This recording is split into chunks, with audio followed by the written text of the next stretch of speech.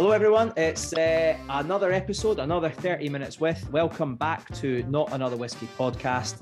It's Daz here without my horrible little friend, Mitch Beshard, who is unfortunately very, very busy at the moment. And he's so busy, he can't make it. And Chiara, I'm not sure how you feel about that, but I actually find it personally very rude with him. Hope you agree. Oh, he's really missing out today, isn't he? He is missing out. Exactly. Well, look, I'm joined by Chiara Giovanacci. Is that right?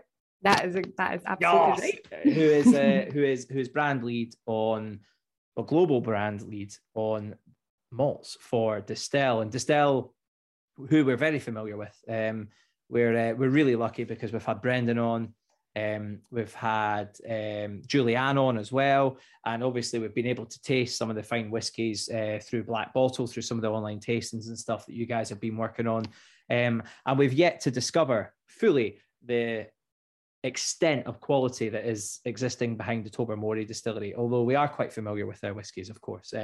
Le Jake, the Sinclair series particularly, is one of my favourites, and actually I think I picked it out as one of my top 3 whiskies that were new that I tasted last year. So very familiar with your whiskies and very familiar with the Bunnahabhain whiskies. And actually that's what we're here today to talk about. That's a distillery that's done, you guys have been very busy, I think, over the last sort of few months, and not just on new releases. Prior to that, lots of developments at the distillery and things. So what's just generally been happening over at Bunnahabhain, Chiara, that you can give us a bit of an insight into? It'd be lovely to hear about those. Oh, absolutely. We've been super busy at the distillery over the last couple of years, really, and actually just a month before we went into lockdown, we actually opened our brand new visitor centre, and we've been really fortunate because Bunnahabhain as a distillery has the most beautiful location. I mean, I'm a little bit biased, but I think it's the most cracking on Islay, and you get views right across Bunnahabhain Bay all the way to Jura, and our gorgeous visitor centre was open for a month, and then we had to close due to kind of COVID. So the great thing is that, you know, we're now back open, and we can actually make use of that kind of gorgeous facility. The kind of second big thing that's been happening at Bunnahabhain is that for the last year we have been constructing a biomass plant. So it sits just behind the distillery. Is this where the village was, where the old housing and stuff was? Is that what you've done with that's exactly where it is, and it's been constructed on the hill, and actually the shape of it mirrors the Paps of Jura. It's really striking. It's fantastic. So it's actually, we are kind of testing it at the moment, and it will be fully kind of up and running within the next couple of months. So by July. So what that means ultimately is we will be running off a net zero emission distillation process for the distillery. So it's really cool, and it's fueled by draff from our distillery, so the byproduct of distillation, and it's also fueled by sort of felled forestry on Islay, so within a 15-mile radius of the distillery. So it's really an enormous feat, and we're super proud of it. So that will be up and running fully within the next couple of months. Is that the first distillery on Islay to go the first from distillery? Biomass? It is, isn't it? Yeah. First distillery. That's massive. Yeah. And how long's that been in the pipeline for? That must be like a lot of planning going into that, like 2 years or 3 years or something like that, no? Yeah, it really has. It has been a number of years in the making, and we've partnered with an organisation called AMP Clean Energy who funded the project. So the project itself was about £6.5 million, and they funded it, and we've been working kind of in parallel with them to get it up and running. So wow. That's exciting. Really, I always remember one of my favourite things, and I used to travel over to Jura a lot, and drive down over to Port Ascaig, and many years ago I used to work for Diageo as well, so I've always had a kind of keen eye on just to see what's happening down at Caerleela, and I was working for White Mackay, so I'd go over to Jura. But the Port Ascaig is one of my favourite pubs in the whole world. I absolutely adore the place. Just simple, easy place, nice place to go for a wee dram and a beer, and on a nice day you can sit out and take it all in, you know. So I'd always make an effort to go down to Bunnahabhain, and there was something really charming about it, because when you would drive past those houses, which were disused at this point, it always had this kind of utilitarian appeal, Bunnahabhain. You know, it wasn't always the prettiest distillery, but it had an appeal and a charm to it, which made it felt a little bit more old school. Do you know what I mean? Yeah. And it always kind of drew me in a little bit. So I'd always drive down, always have a little look and see what was happening. And over the last few years, I noticed quite a lot of changes because you put the car park in, there was a new visitor centre had gone in, you'd knocked down the end warehouses. And I think now it looks like you've repainted the cottages.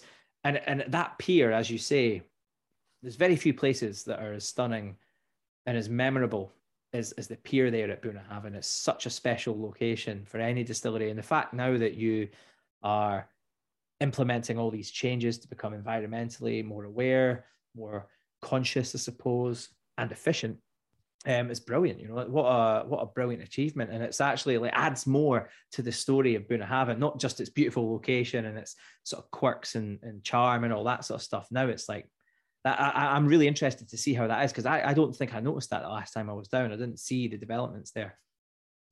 Yeah, and it's we're really lucky. We work with a fantastic team, especially our kind of technical and compliance manager, Angus. He's very progressive, and I think, you know, always looking for ways that we can make improvements across the portfolio, whether that be at Bunnahabhain or Deanston or Tobermory, but looking at ways that we can sort of improve our efficiencies, our sustainability. And, you know, we're really mindful of the fact that there is a mandate from the SWA as well to reach sort of net zero emission by 2040. So it's, you know, we're really lucky that the business have supported this move, and it's going to really be a big step in the right direction. Still lots to do, but yeah, a big step in the right direction. And it is, you know, another element that really adds, as you say, to the rich storytelling in Bunnahabhain. Yeah, no, totally. So not only are you different because you now are the only distillery on the island that has its own biomass plant, but Bunnahabhain is different in many ways from its Islay counterparts because it's not so smoky, right? You know, when you taste it, you get those lovely nutty, slightly savoury characters, but you don't often get smoke in Bunnahabhain. And I've always been curious about this, and I don't know where it came from and how it became so different. I'm not really sure what the story is there, but Bunnahabhain does stand apart from the other distilleries on Islay because of this lack of smoke. Absolutely, and that's really what people always talk about. And I think, you know, about 80% of our portfolio is unpeated. Mm-hmm. So, and we do a very, very small proportion, kind of about 20%, that is smoky Islay, but our heartland is really unpeated. And I guess the big flavours that we're known for are the fact that we're unpeated, we're predominantly sherried as well. Mm-hmm. Yeah. And, you know, in terms of the kind of profile and the characteristics, and I have to watch what I'm saying here, because if Brendan and Julianne are listening, they'll be like, listen to the marketer speaking. Totally. Who is this lady? Do you know what I mean? Like, who does she think she is? Totally.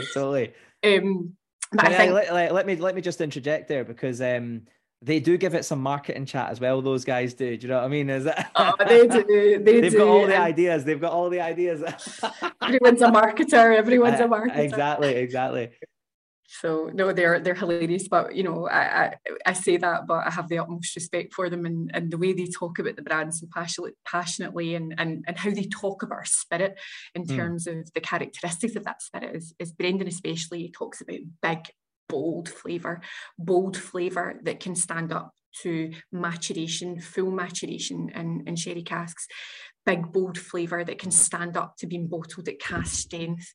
You know, and that's really what Bunnahabhain is. It's all about these kind of nutty, sherry, dried fruits, kind of complex flavours. And he always, again, critiques me as a marketer for using that word, but it's, you know, with that kind of sea salty influence as well. But you're absolutely right. Our heartland and what we're known for is unpeated, and we pipe in our water source. We have actually a spring water source. It comes from the Margadale spring. Mm-hmm. And Brendan especially always says there's a real magic in that water source. Yeah. You can taste that kind of quality, that spring water quality that comes through. So yeah, that for me is really what Bunnahabhain stands for. And he did talk a little bit about that. We had him on, I think it was 10 episodes ago or something like that. And he did talk about that water source, and he did feel there was like a little bit of magic dust involved with that, and things that he can't quite put a finger on, you know, even from an analytical point of view. You know, he found it quite difficult to kind of articulate exactly what it does, but did contribute some of the mouthfeel, some of the qualities and things that happen at Bunnahabhain back to the kind of water source. But mainly it is I mean, so much of it does come down to the spirit style in the wood, and we know that. I mean, that's the same at any distillery. But the nuttiness and those sherry casks and the way that they influence Bunnahabhain always make it really appealing. And one of the things I was quite struck by, and actually it was the last time I was on Islay, I was down at the Port of Skeg, and I had a little dram of this, I never say it right, Stúradar. Right, sorry, my Gaelic's terrible. And at that price point, the quality value versus, you know, quality was very reasonable. And I've always found that with Bunnahabhain throughout the range, is that there is this clear house style, clear sense of character and profile. And it's not really compromised at any price point as you move through the range. I think that's something that should be, you know, applauded from Bunnahabhain. Yeah, and I know, and I can't take any credit for that. It's about, you know, we're guardians, but at the end of the day, Brendan, Julianne, and the team at the distillery, they know what works well. They know what the heartland is for Bunnahabhain, and you know, the reality is our Bunnahabhain spirit is so rare. We're so constrained, so every drop has to be special. And that's something that we really focus on, is that kind of quality of Bunnahabhain, and really protecting that quality and protecting it at, you know, at every cost in terms of the equity of the brands and the spirit itself. Yeah, no, that I love that. I mean, and you guys are doing that ongoing as well. I mean, you've got a lot of new products that have just come out. You've announced some really interesting releases. Can you tell us a little bit more about some of those releases that have just come out? Because I saw is it 2 Fèis releases this year? We've 3. Have you got 3? I say that with a little pause. Was it right? Watch this space. Okay. So no, we have 3 releases. So this year is been a bit of a different year, because like Fèis has always been something that we did traditionally at our distillery, and then over the last couple of years, because the distillery's been closed, we sort of had to bring it online and bring our whiskies to people online.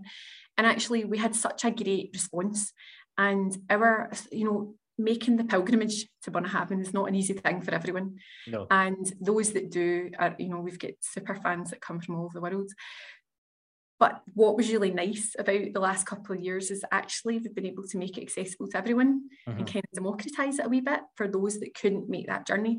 So we took a call this year to say, well, do you know what? We're going to release 2 that everyone can get a hold of. And there's going to be 2 that are exclusive to our brand home specifically, and 1 that can go worldwide. And that way it just gives everyone that opportunity to try a Bunnahabhain. And the kind of bottlings that we've got, so the first one is called A Bhain Araig. So that is it sits at about £95 a bottle. And that word means mouth the Araig River, which is a river that kind of feeds into the Margadale River on the island. You know, we're really precious about our water sources, that we get a lot of inspiration from that. And again, that is, you know, unpeated, sherried, quite bold, and that's a sort of marriage of Bunnahabhain that's been matured in ex-Pedro Ximénez casks. And they're sort of sherry octave casks. And also Bunnahabhain that's been matured in ex-bourbon casks. Okay. So you've got a lot going on. I mean, like that classic house style, but with richer, fruitier sherry casks, basically, and intensity, because the octave's smaller casks, right? So they're going to give you quite a lot of impact quite quickly. Yeah. Exactly. And that has been, so that again just always sort of pays back to that kind of traditional Bunnahabhain house style, or distillery style. And then we have a bottling, which is a 1998 Calvados cask finish as well. Yep. So slightly different. Again, this is unpeated, and you know, with the kind of brandy casks that we're using, you really get that sort of appley kind of cinnamony notes that are coming through. So again, this has allowed kind of Julianne and Brendan to be that little bit more sort of playful and experimental with Bunnahabhain spirit as well. So we have a really small volume of that. I think it's about 2,000 litres. Right. And then the last one, which is exclusive to our brand home at our distillery, is a 2004 Moynia Tokai cask finish. Okay. Now, that is actually a peated Bunnahabhain. So Right. again, just to kind of shake things up a wee bit, where, you know, they've been a bit more experimental with these sort of Hungarian Tokai casks. So, you know, a kind of dessert wine cask. As well. So a really varied offering to support facial. Yeah, those Tokai casks will be quite interesting, won't they, with that smoke? I mean, when you're making smoky whiskey at Bunnahabhain, are you guys going heavy smoke, or do you kind of peel it back a wee bit? What's the sort of general sort of like style, I guess, from a sort of peated Bunnahabhain? So it's I would say it's slightly more delicate than maybe your kind of classic Islay. And I think this one in particular, it's about an 18-year-old. So given the fact that it is that little bit older, you've still got that kind of smoke, very predominant smoky flavour, but it's very well balanced and well rounded. And that sort of really surprises people actually, in terms of how well that works with the Tokai casks. But I think in terms of the kind of classic Islay profile, it's a bit more complex, a bit more balanced in terms of smoke. Yeah, I mean, you know smoky whiskies better than most. I mean, you've been at Laphroaig and things like that in the past, and you know you've created these products and worked with them for a number of years, and I think when you do think of Bunnahabhain, I like the elegant, the softer notes. I didn't realize it was an 18-year-old, that whiskey actually. It'll just round off really, really nicely. And actually the smoke can become quite well integrated. I think especially when you use sweet wine casks with smoke, it's always really interesting. It kind of goes like, it's like classic cliche, but it's like maple and bacon. And, you know, you get all those like combinations. The kind of contrast of the sweet and the savoury. Yeah. All right. What price is that one? That sounds punchy. Is it? So that one is £199. All right, okay, so it's not ridiculous. So... Mitch can buy one of those. I can't. Buy two. Yeah, he can buy me one. Exactly. Totally. Yeah. Oh, that's cool. So that's the one that's available just from the distillery, is it? That is, yep. And we're only producing just shy of 1,700 bottles of that. So just a wee small volume. Cool. And what can we expect then moving forward? Sort of moving into after Fez. Well, I'm actually over on the island with you guys. I'm with Bunnahabhain at Fez, so I'm really looking forward to spending more time at the distillery, because I haven't been since the refurb, and it is one of those places. Like I say, I always do make an effort to go by. I always drop in, even if it's just to have a wee nosy and see what's going on. But what can we expect from the rest of the year? Like what's to come from Bunnahabhain? I'm sure you guys have got some interesting releases up your sleeves. We do, and I think, you know, from a brand home perspective, we've got some really interesting distillery releases that form part of our Warehouse 9. So kind of smaller batch releases that will be kind of launched throughout the course of the year. And then the kind of biggest one for us will be our second edition of our 12-year-old cask strength. Yes. So we had a really phenomenal response to our 12-year-old cask strength when it launched last year in November. And the next one will be launching in sort of end of September, beginning of October this year.